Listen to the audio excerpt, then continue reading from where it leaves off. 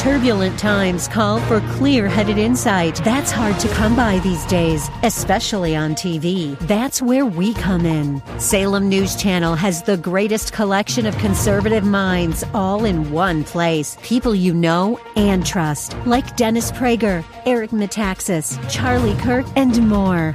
Unfiltered, unapologetic truth. Find what you're searching for at snc.tv and on Local Now, Channel 525. BlackQuote.com/commercial. The following program is sponsored by Know the Truth Incorporated. Today from Philip DeCourcy on Know the Truth. Remember that God's providence has carried you to this very moment. And if you've learned your lessons along the way, then you're equipped for this very moment. It's your past that makes you ready for your present. Your good past, your bad past. And always remember that the present always bumps up against the future. There's no time like the present. Why? Because it's all you got.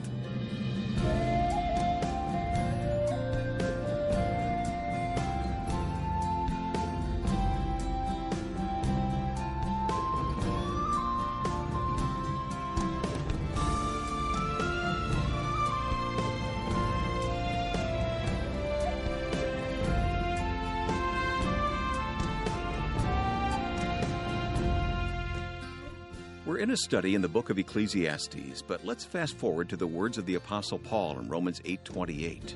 All things work together for good to those who love God and are called according to His purpose.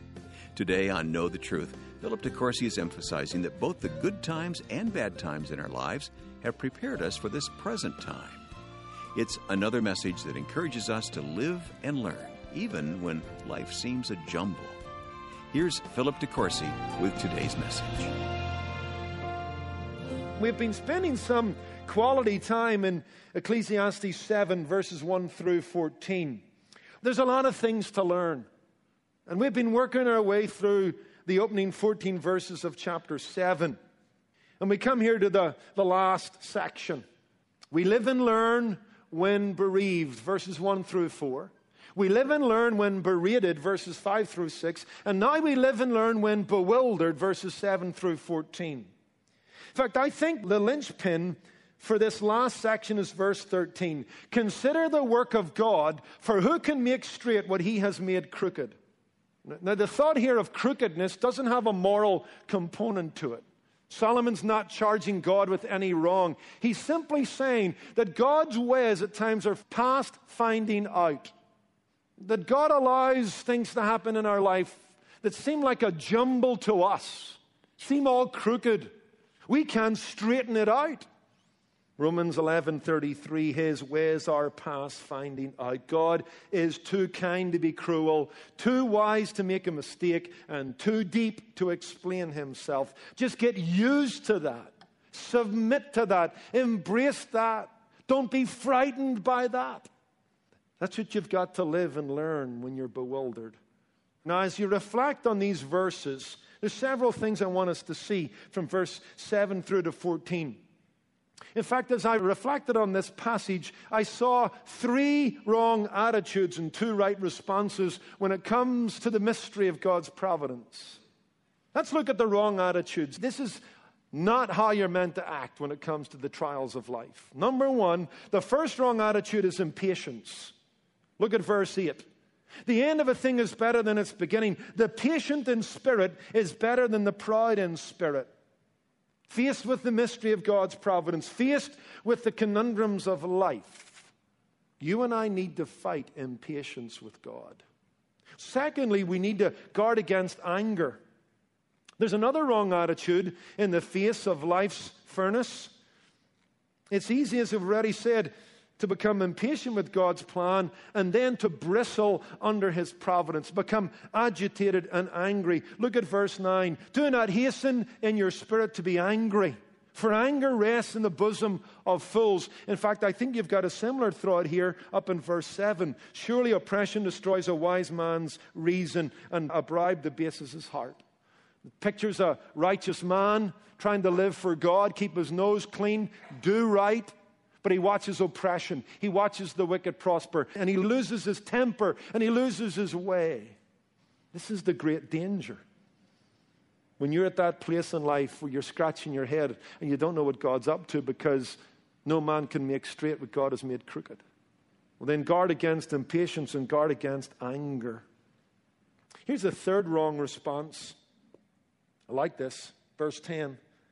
Do not say, why were the former days better than these?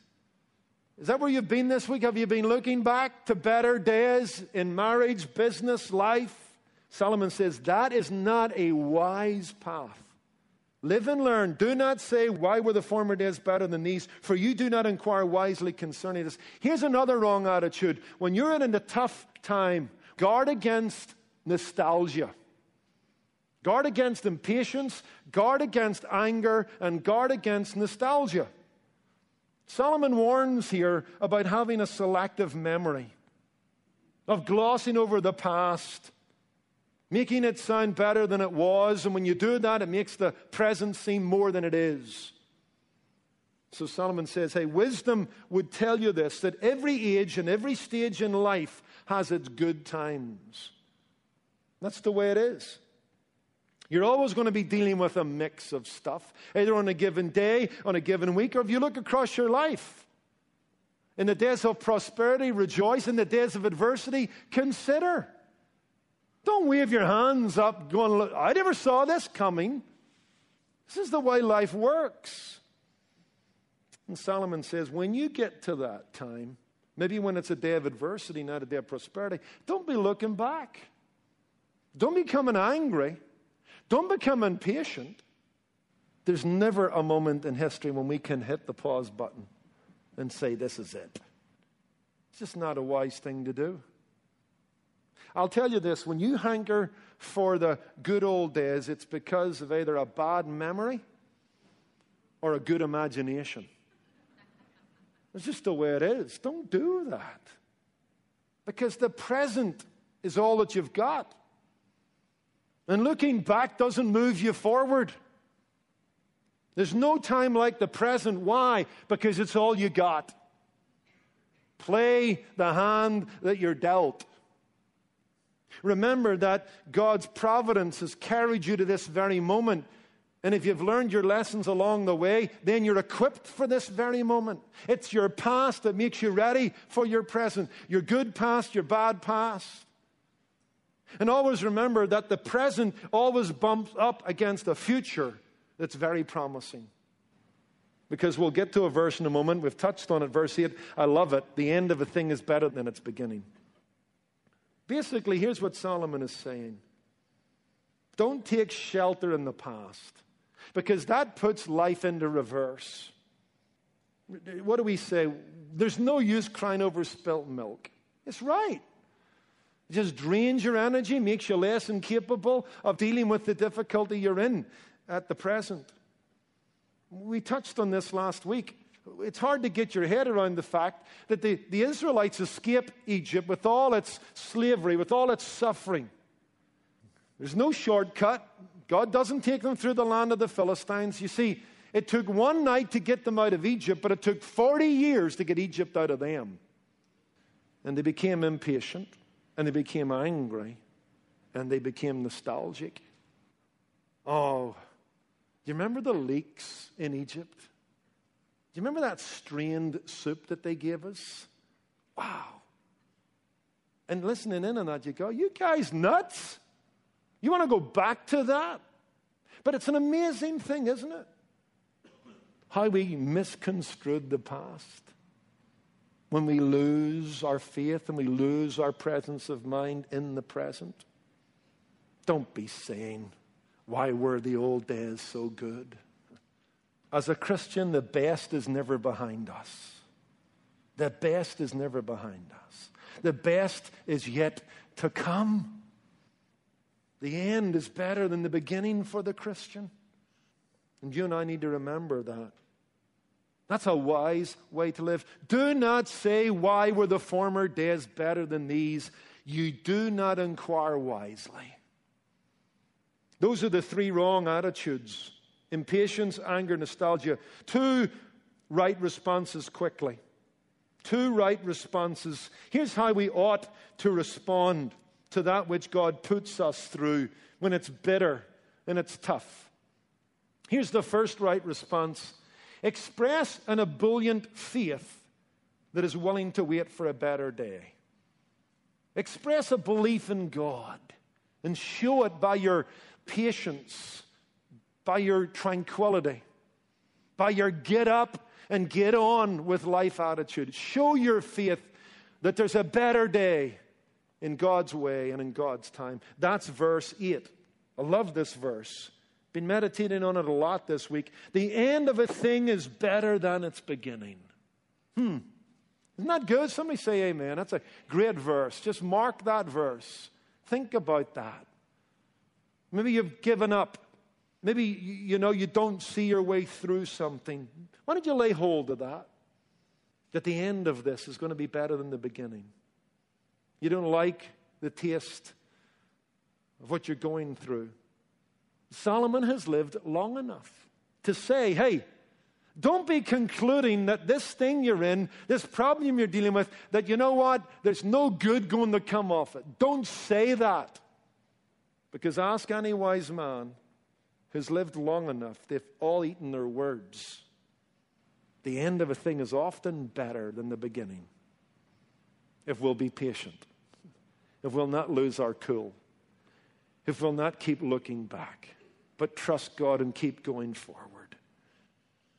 Wisdom says, give God time. Wisdom says, give things time. Wisdom says, gives people time. Wisdom says, give providence time.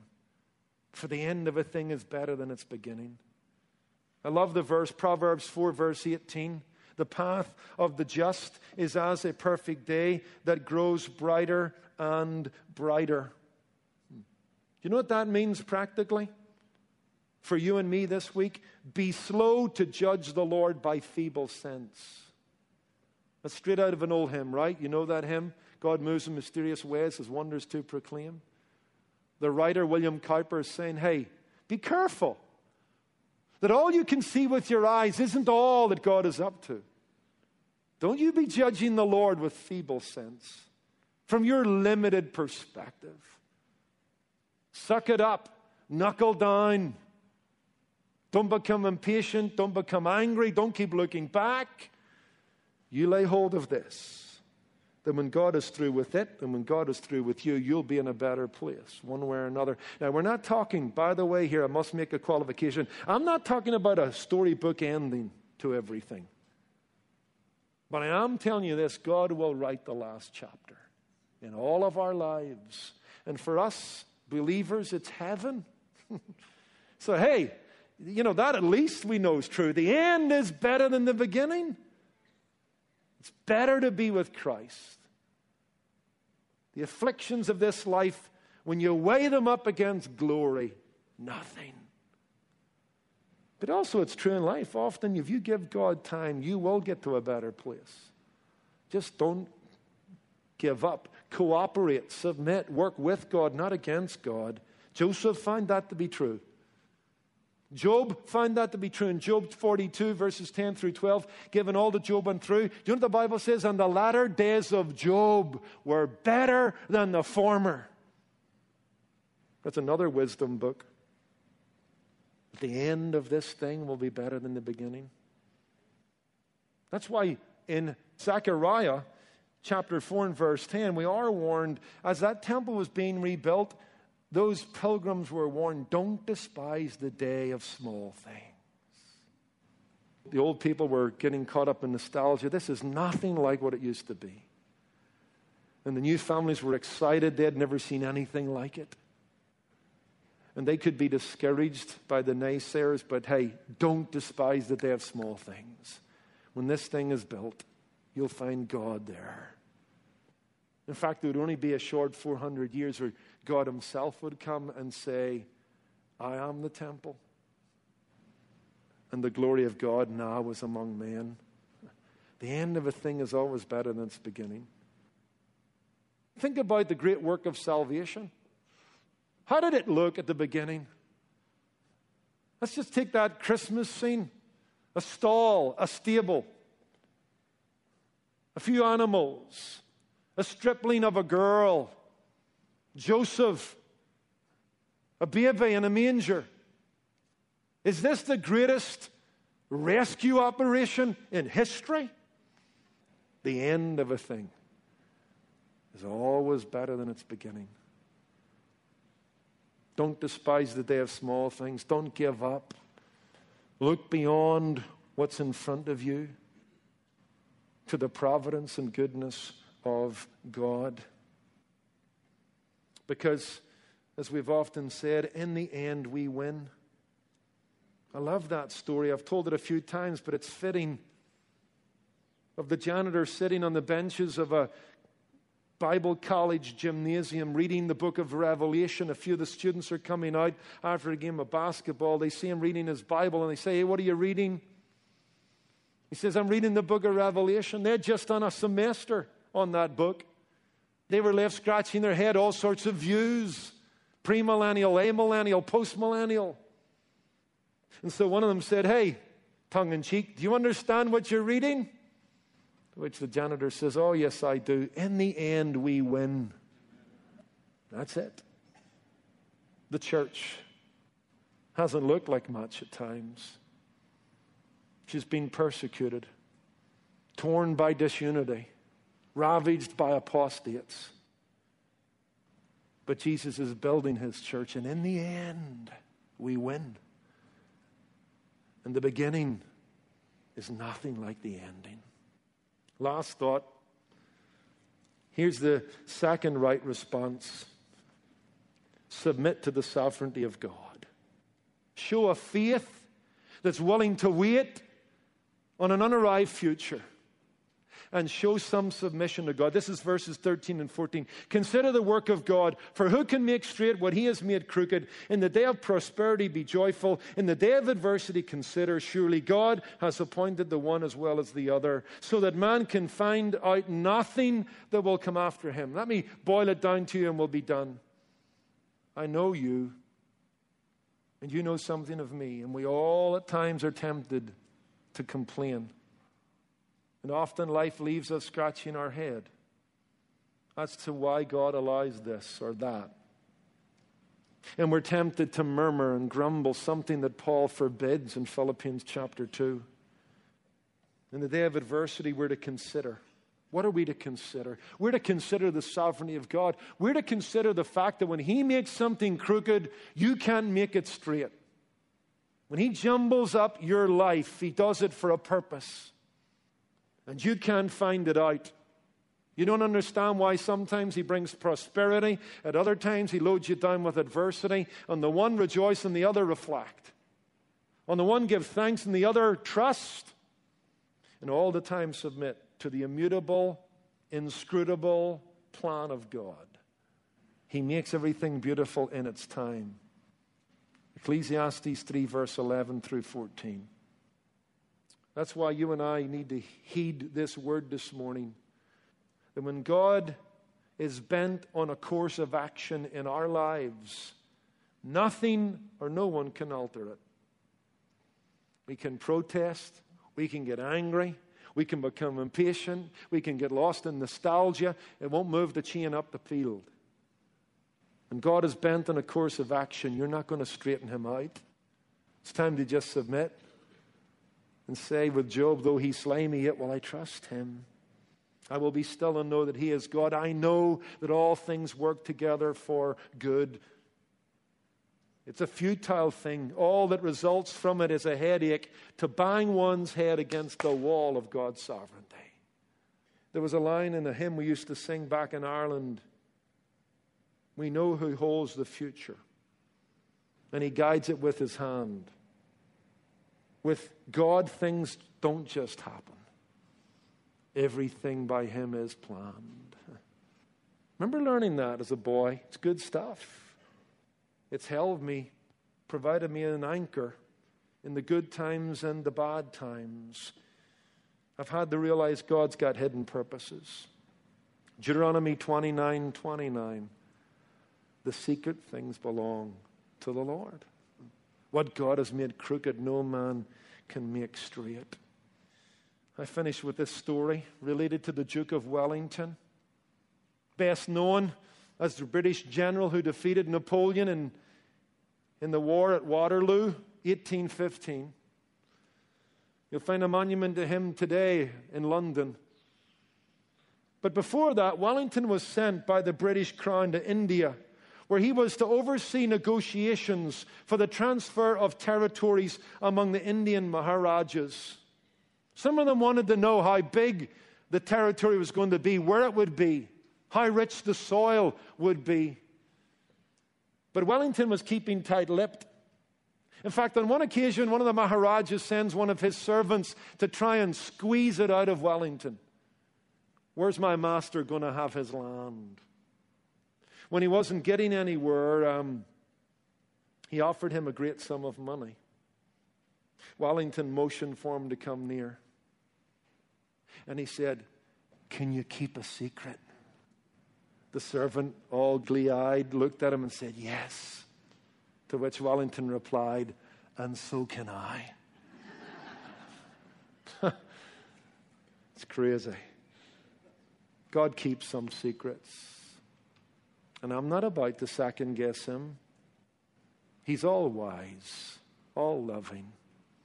It's tough, but no man can make straight what God has made crooked. So don't be impatient. Don't be angry, and don't become nostalgic.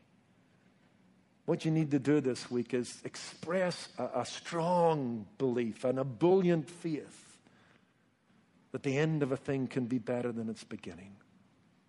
And all the while submit your plans to his plan. Amen? Father, we just pause to drink in the fresh water of your word, to bathe in it, to be cleaned by it, to feel freshened by it. But thank you, we're learning lessons at Solomon's expense. Help us, Lord, to realize what's better. Help us, Lord, to submit to your providence. Be still in the face of your sovereignty. Be patient and endure. To count it all joy, not to become angry. To look forward and not to look back. And we'll give you thanks a day from now, a week from now, a month from now, a year from now, at what you have done for us and through us with things we would rather do without. For Jesus' sake. Amen. What a comfort to know that God's got all our days in his hands. Deep encouragement from Philip DeCourcy here on Know the Truth. Our study in the book of Ecclesiastes has been full of hope and perspective as we learn to develop a biblical view of life's ups and downs, good times and bad. And be sure to visit our website for more resources on this subject. Just go to ktt.org or call 888-644-8811. And when you're on the go, be sure to add the KTT app or podcast to your mobile device. Using the app, you can also share messages with your friends on Facebook, Instagram, and Twitter. Or send Philip's messages to a friend through a text message. These are a few convenient ways you can help others to know the truth. Learn more at ktt.org. At Know the Truth, it's our mission to share God's Word using every technological means possible.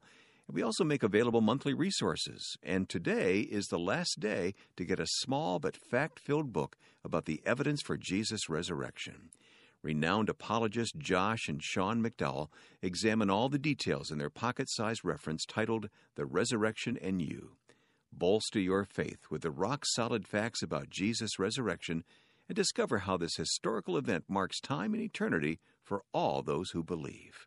Ask for The Resurrection and You when you give $20 or more in support of the ministry of Know the Truth. Donate when you call 888-644-8811. Or go to ktt.org. And if you prefer to send a check, write to us at Know the Truth, Post Office Box 30250, Anaheim Hills, California, 92809. Thanks for your generous support that makes Know the Truth available on the radio and the web. I'm your host, Wayne Shepherd, signing off for today. Tomorrow, our teacher, Philip DeCourcy, explains how we can keep our balance in a topsy-turvy world. Listen right here, Wednesday, to Know the Truth. Today's program was produced and sponsored by Know the Truth Incorporated. Jesus said, "You shall know the truth, and the truth shall make you free."